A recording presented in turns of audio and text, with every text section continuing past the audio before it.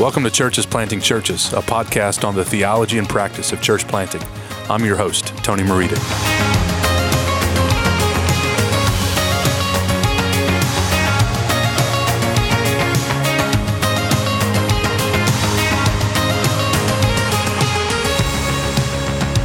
Ireland has a rich history of faith in the living God. At one time, it was one of the highest church-attending nations worldwide. Sadly, this is no longer the case. Ireland's modern population suffers from spiritual famine. While other world religions like Islam and Romanian Orthodox are on the rise in Dublin, the fastest-growing religious worldview is that of the nones, or those with no religion at all. Contrastly, evangelical Christian denominations steadily decline. Today, there is approximately one church for every 40,000 people living in Dublin. Church planting in this postmodern context is difficult. The financial investment required is high, the harvest is plentiful, but the laborers are few.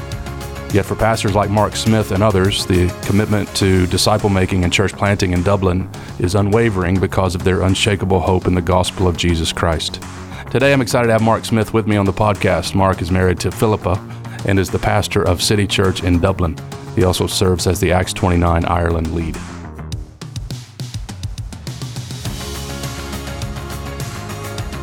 Okay, Mark, welcome to the podcast. Thanks, Tony. Great to be here. Man, it is good to see you. I don't know what event we met at. It was perhaps an event in Europe, Belgrade. I think it was it Belgrade? It was at Serbia a couple of years ago. I think we were hanging out for a little while with some of the other Celtic brothers. Yeah. Speaking of Celtic brothers, I'm interviewing Dai Hankey coming up soon. Oh, you know that nice. brother, right? Yeah, I do. We serve his coffee over here in City Church, in fact. Cool. I'm going to be talking about his coffee, among other things. Yeah. And you are south of Lucas Parks and Elder, who's over in Ireland, right? Yeah. So I'm about 2 hours south of them. So in Dublin, Dublin is the capital of the Republic of Ireland, and then Belfast is the capital of Northern Ireland. And believe it or not, they're two different countries. Yeah, that is wild, isn't it? Yeah. Can you explain the geography a little bit? It. Yeah, can you explain the geography of the UK to me?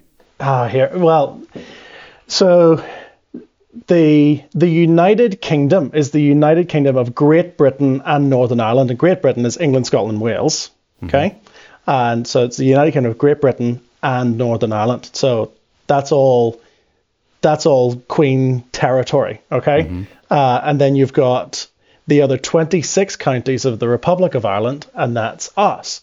And the 26 counties that make up the Republic of Ireland became a state in their own right nearly 100 years ago. So in the early 1920s, after our kind of War of Independence, and part of the treaty that was ratified here in Ireland, it gave up the 6 counties that then would become Northern Ireland. Mm-hmm. And that's actually what a lot of the conflict has been over, because there was people, and still would be some people who would say things like Ireland half free would never be free, and so we're fighting for a united Ireland. It was a very controversial thing. So you had guys going from fighting alongside one another against the British, which all of you Americans will be saying yes and amen to. No taxation without representation, hey? Don't tread on me. Yeah. Going from fighting alongside against the British to actually fighting against one another in the Irish Civil War, because the Irish Civil War was along pro-treaty, anti-treaty lines. So were you for that treaty that gave up the North, and people saw that as a stepping stone towards Irish unity, or were you against it and said, no, we cannot take this concession? And so Northern Ireland was formed. We declared ourselves to be a republic in 1949, around about the same time as Israel did, and we've been our own independent republic ever since then. Wow. So you tried to avoid Lucas Parks and those up in Belfast, right? As much as possible. I actually grew up very close to where Lucas and Andrew and those brothers are. I'm a bit of a mongrel. I was born in the Republic, and all my family have the quintessential kind of Irish Lucky Charmsy accent, right? And I don't. I have a more northern, much like Elder accent, because my parents divorced when I was small. My dad is a Catholic, my mum was a Protestant, and that was, back when you just didn't do that. Like, you just didn't have a quote unquote mixed marriage. That was our equiv of a mixed marriage, but they divorced when I was small, and so I actually grew up in Northern Ireland. So I kind of grew up with a foot both sides of the border, because all my family and cousins and aunts and uncles were down here, but mom and I were up there. So tell us about how what is your spiritual journey then? You given us a little bit about your backstory there, but how'd you come to faith? How did you, find yourself now in ministry in Dublin? Yeah, well, that move back when I was 3 years old, I guess, was a providential one, because we moved to a town called Carrickfergus, which is just outside of Belfast, and it is like Bible Belt town. There's a church on every corner. I think it's a population of around about 35,000 people, and I think there's at least 30. I think at last count, kind of 37 Bible teaching churches for that population. And so lots of Christians, but lots of church-going people, kind of nominally Christian. And I didn't grow up going to church. When I was a teenager, I was invited along to what I thought would be a youth group. And so just thought I'd go and hang out with friends and shoot the breeze. But it turned out to be a straight up and down Bible study. It was this guy who was teaching us through the book of Romans, these 13, 14-year-olds. And my buddy who had brought me at the end of that night said, "Do you want to go back?" And I was like, "Yeah, sure, why not?" I kept going longer than he did. He was like, "Man, this is boring. I'm not going to go anymore." And I was like, "No, I want to see how this thing unpacks." I don't remember a moment. I didn't have a kind of by my bedside moment, but I know that over the course of that year, studying the book of Romans, the Lord changed my heart. And I remember the night when we looked at Romans 5, 8, and 9, that God demonstrates his love for us in this, that while we were still sinners, Christ Jesus died for us. I remember that just really apprehending me. Whether that was the point or not, I don't know. But I know that by the end of that academic year, that calendar year, I was a different person. I was in a Presbyterian church. I was about 14 years old. Kept going to that Presbyterian church for a little while, and then it's a long story, but I'm an accidental Anglican. I ended up across the road at this evangelical Anglican church, loving Jesus, teaching the Bible, which is not the first thing that comes to your mind, sadly, when you think of Anglicanism. But that was my first real exposure to expository Bible ministry. And I was about 18, and that just started a huge spiritual growth spurt for me. I said, "This is amazing." It gave me a new appreciation for the scriptures and love for the Lord Jesus. And some of the ministry staff there were saying, you should consider possibly going into ministry. And I was kind of, because my family weren't Christians, so my mom met my stepdad when I was about 8 years old, and they're very supportive. Like, they're not against it, but it's not something that they immediately comprehend, And so I thought, no, I'll go off and be a teacher and go and be a biology teacher. And that's what I started to train to do. But what the Lord did there is the Lord took something that was really something that I really enjoyed, something that was really sweet, and he made it really bitter. And I think looking back, it's because he was disciplining me. He was showing me that I was actually being disobedient to his call in my life. And I remember, looking at my mother. I was like 21 years old. I was like, I cannot do this anymore. I've got to drop out. And the voices were raised more than that. And her kind of saying, well, what are you going to do with your life? And I said, I'm going to be a minister. I'm going to be a pastor. And the first words out of her mouth after it was basically like coming out as a Christian, the first words out of her mouth was, so it's not a phase. I was like, no, this is not a phase. I think this is what I've got to do. And like there's a hard road. Like I ended up just going and working a job for a little while. Worked in a bakery, which stands to reason because I've got a body like the Pillsbury Doughboy. So so that worked out well. And eventually interned with another Anglican church quite near where Village is now in Belfast, in East Belfast. And from there went to seminary at Oak Hill Theological College in London. Met my wife there. So Philippa, we've been married since 2014. She was on the youth and children's track, and we got married after college. We didn't do the whole kind of bridal college thing. Like we focused on our studies and got married afterwards. And she went on a family vacation to Ireland when she was 17 and hated it.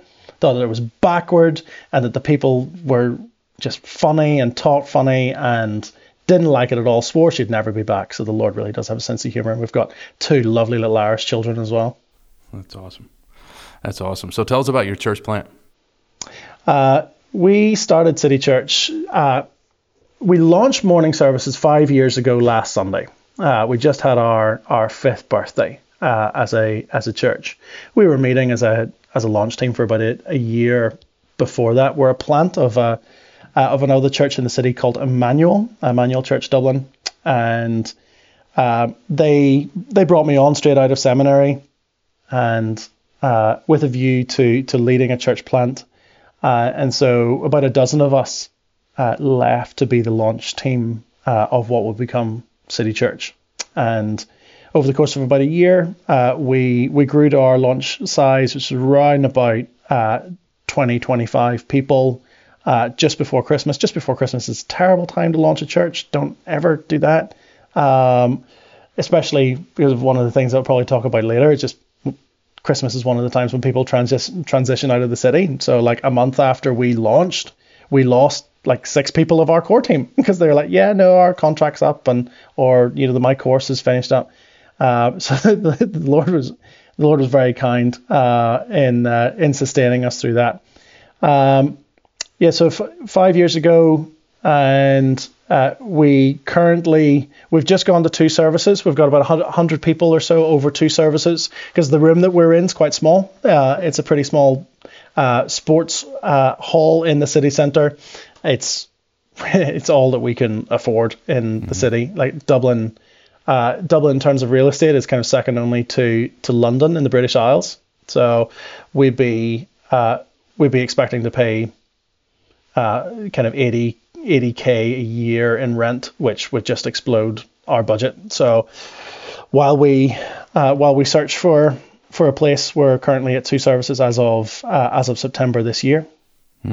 So 100 people in Dublin, that's a good sized church, right? Given the spiritual climate there. Yeah, we hovered in years kind of 2 to 3.5. We hovered around 40 people for a long time, and I honestly thought that would kind of be our lot, and we're kind of reasonably content with that. The largest, longest established conservative evangelical church in Dublin is about 250 people, and they've been going for like 100 years. Large Baptist church. So to get 100 people in Dublin is in 5 years. In 5 years is a work of the Lord and exhausting. Yeah, absolutely, man. So it must be your electrifying preaching. What is it that's led to the increase in numbers? Obviously, well, that's you mentioned the primary reason. Yeah, that's absolutely it, and the single origin coffee that Di sends over. What is it? Well, I mean, in part, it's the old adage of new churches attract new people, and we were coming on the scene right when there was a little flurry of church plant activity going on about 5 years ago, and so I can think of another church that started around about the same time that again has experienced the similar sort of growth. We don't try to do We certainly don't do events based. Like, we're not an attractional model at all. That's not that's not who I am. I'm not the best preacher in the city. We don't have the coolest band in the city. But what we try to do well, and that tends to be doing life with one another and being intentional with our discipleship. I work hard at preaching, and I want to make that really accessible to people. There's little things that people comment on. We do Q&As most every Sunday, which is just huge for Irish post-Catholic people, because in a Catholic context, you don't question the priest. You don't ask why, you just accept it. And the priest doesn't open himself up for questions. And the number of people who have come up to me afterwards, I mean, like, I've never been in a church where the pastor has invited questions. And like, sometimes I don't know the answer. I don't know. I'm going to have to go away. So do you do it? I'm sorry to stop you. Do you do it right after the sermon? I do it. So yeah, I'll do it immediately after the sermon. I'll give people a heads up. We're still trying to work out what that looks like in 2 services. Right now, I'm doing it mostly after our second service, not our first, just because that crossover window is very tight. But after the second service, I can say, look, we're going to open this up to questions at the end. So probably what will happen is that more people who want to kind of engage with the questions might actually go to that second service for the moment. But yeah, I give them a heads up. Before we do the Lord's Supper, I say, any questions on that? Just immediately after we pray, take 3 or 4 of them, and then there may be more afterwards. But like I say, it's such a low-hanging fruit way of saying we're different to the kind of religious system that you grew up with or assumed was true. So do you normally get 3 to 4? Do hands go up immediately, or are there some weeks nobody has questions? Yeah, this last Sunday, nobody had questions. The sermon was clearly excellent and just cleared up all of the issues. And so last Sunday there was no questions. I mean, normally you've got 3 or 4, I think, on average. We're in our Advent series right now, but we just did the first 11 chapters of Genesis, and we were hitting things like gender and all of those issues, and there's like loads of hands. And it's always interesting when a brand new person asks a question, like, wow, you're courageous to come in here for the first time. I don't know what your name is, and to stick up your hand and ask a question. It keeps me sharp. It helps me it's kind of demographic research as well. It helps me know, like, what are the actual questions in people's minds. And yeah, I like it. I kind of thrive off that. How has it impacted kind of the core of your church in hearing you answer these questions? I'm sure that indirectly equips them to do the same, right?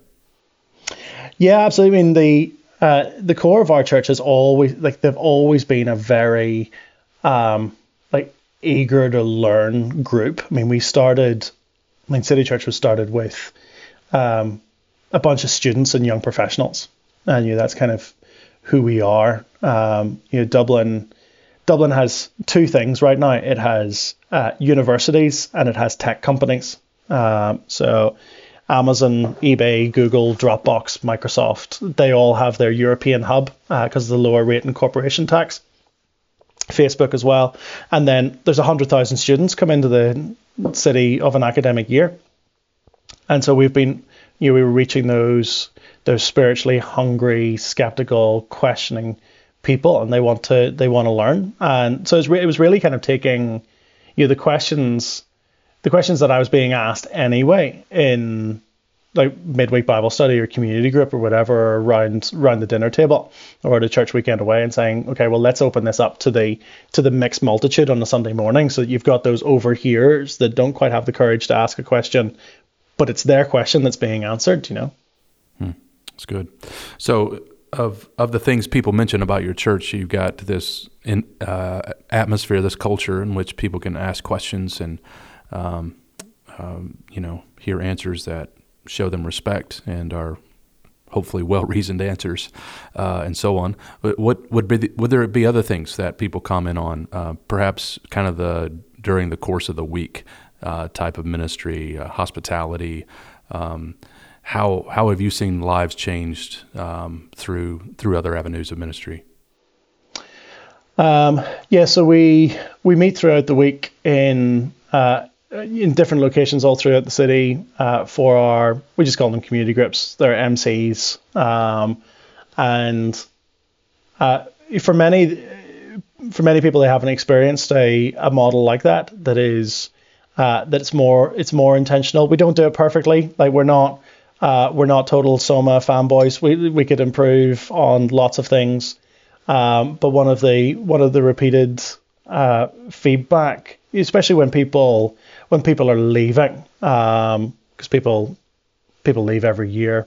One of the repeated comments is feeling just a real sense of community, a sense of family that perhaps they haven't experienced before. And in part, that's our size. When you've got a church of 50, 60, 70, now 100 people, but even because it's two services, the two services actually feel small. And our introverts at City Church loved that. They loved that we were going back to two smaller services. One girl literally came up to me and was like, "I'm so excited to go to two smaller services because I just get so overwhelmed about talking to people that I end up not talking to anybody." So we come back to actually answering your question. When we meet midweek, we do different things on different weeks. So we will do some study weeks, which are immediately off the back of the sermon. So it'll be study week, but then we'll do guys' prayer, ladies' prayer. So the guys will meet together and the ladies will meet together. They'll go for dessert or something and pray for one another.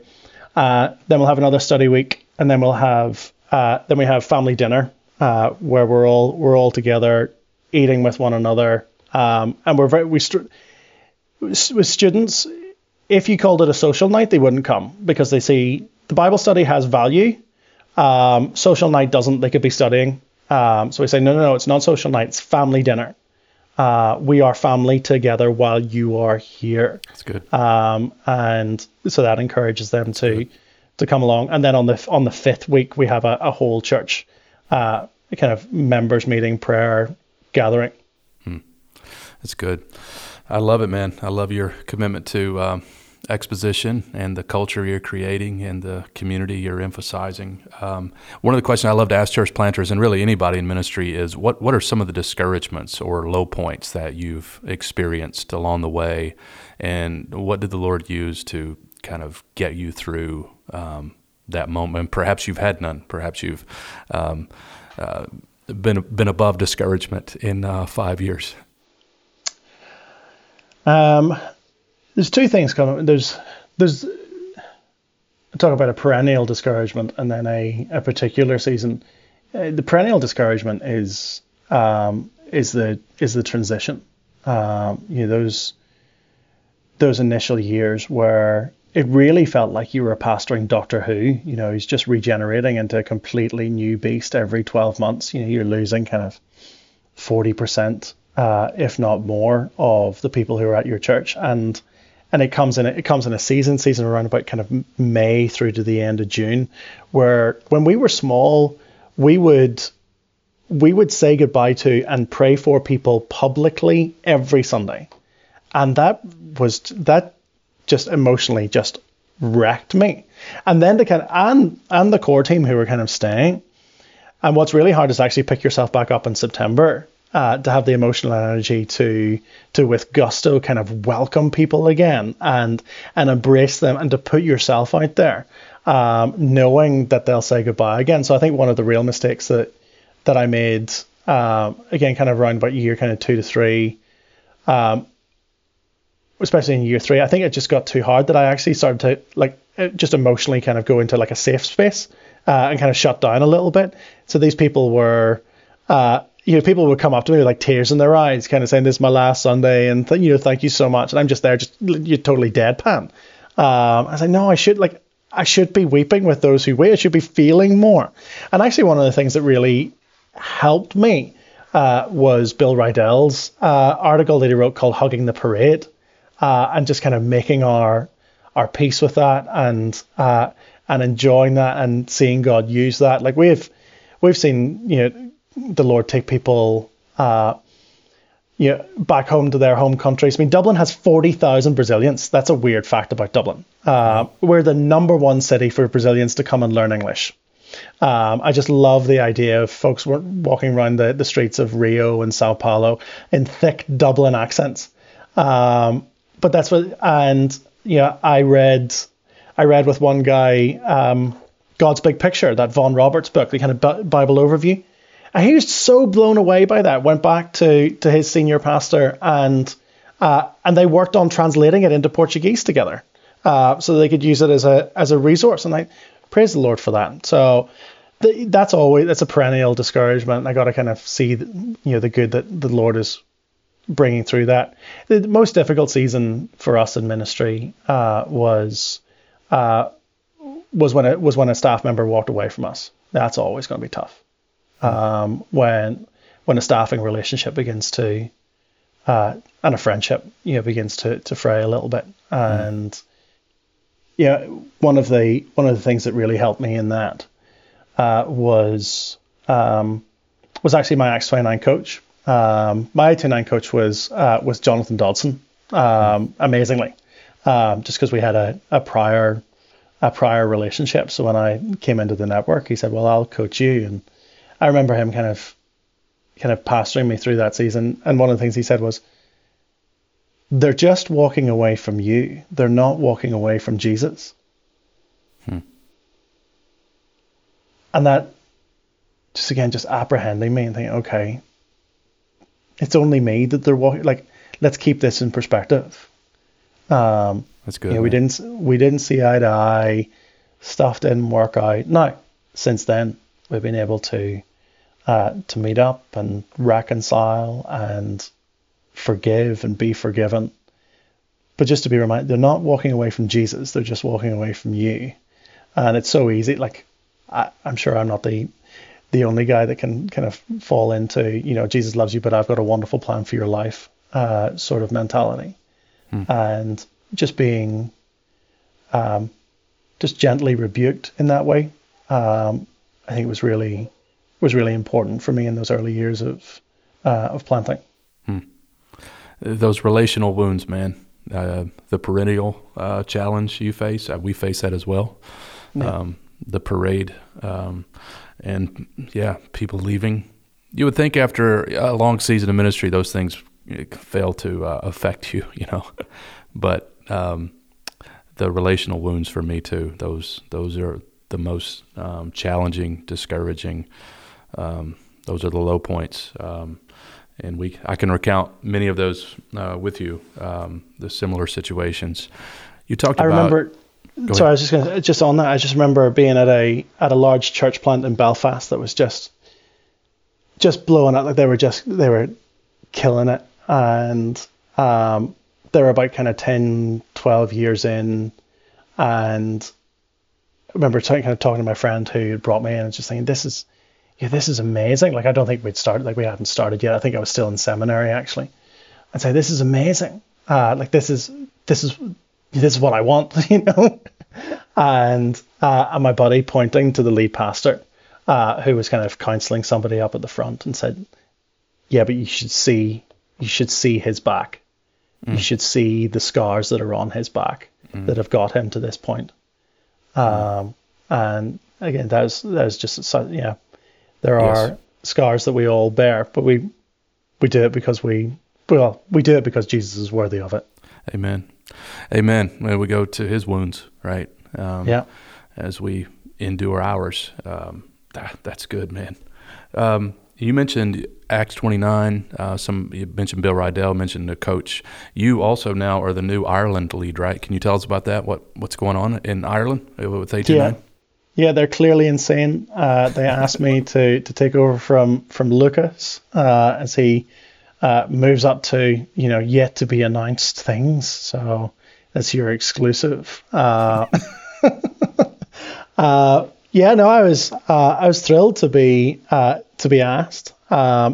in terms of Acts 29 Ireland, we don't make a political distinction between north and south. So we're a whole island body. So there's the four of us right now. There's myself and Lucas, and then Andrew Elder, who was sent out from Lucas, and then John Irvine in Rathfriland. And John's really going hard and fast over the rural collective stuff, which is so important for us. I mean, the evangelization of Ireland is going to be church planting in rural areas, and so that's just going to be absolutely key. There are 102 towns in the Republic of Ireland, so this is excluding Northern Ireland, but there are 102 towns in the Republic of Ireland of a population of 5,000 or more that have no evangelical witness. Or to put that in Acts 29 speech, where Jesus is neither named nor known, 102 towns. And so Acts 29 Ireland is collaborating with other networks here on the island, like Baptist Missions and the Calvary Network, which is a little church planting network out in the west of Ireland, to see those 102 towns reached for the gospel. We have an assessment conference coming up in January, and by God's grace, got an Irish guy going through assessment who's currently planting out near Galway, again in the west of Ireland, and so we're thrilled. Like my prayerful hope under God is that in the next 12 to 18 months we'll double our membership. Now it's only from going from 4 to 8, but that would be really good. We had our a kind of Christmas lunch with the four of us last week, and one of the things that I was saying, may we need a bigger table this time next year. We have a guy currently in the application process here in Dublin who's seeking to plant a Farsi-speaking congregation, because we have loads of Iranian Muslims who come to Ireland seeking asylum. He himself he became a Christian in Iran and had to flee, and planted a church in Belfast. He knows that I can talk about this. He planted a church in Belfast and is now seeking to hand that off to Indigenous leadership and seeking to do the same in Dublin. And so we think that Acts 29, especially with some of the emerging regions contacts, can really help a brother like that. And how amazing that Acts 29 Ireland would help start a Farsi-speaking congregation. It's amazing, dude. It's great work, man. You've got a lot of exciting things happening, a lot of challenging things. You also told me before we started that you're moving today. Is that right? Yeah, that's right. We moved the date of recording this because I thought in the around the window of the original date that we'd be moving house, but with all the toing and froing, we're actually moving today. So I'm going from here to go and pick up keys and sign on the dotted line with lawyers and things like that. So yeah, typical really. And you've got your Acts 29 raincoat on. Is that what you guys wear in Ireland? Yeah, that's right. Yeah, you guys get lovely hoodies. We get rain jackets, and actually you need it today. So if anybody wants an 829 bomber, just hit me up. Hey, if listeners are intrigued about your work in Ireland, what would you tell them? Send checks where? Come visit?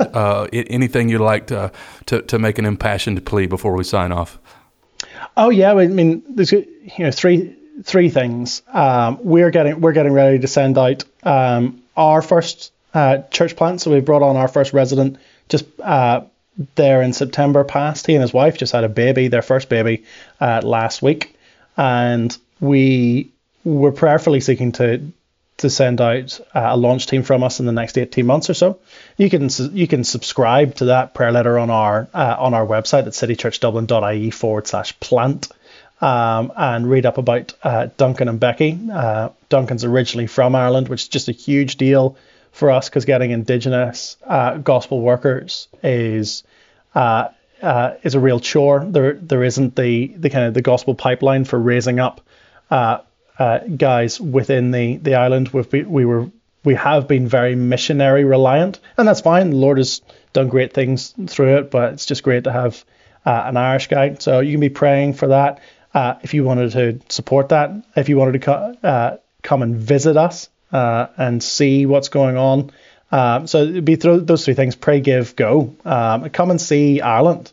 We work with we partner with a company that offers faith-based travel. So you don't even need to pretend that it's a missions trip. Just come over on a vacation, be better informed how to pray for our land, learn a little bit more about the history. I could have waxed lyrical about all of the history of our beautiful country. And so I'd encourage you, if you haven't taken that trip back, especially if it's a trip to the homeland.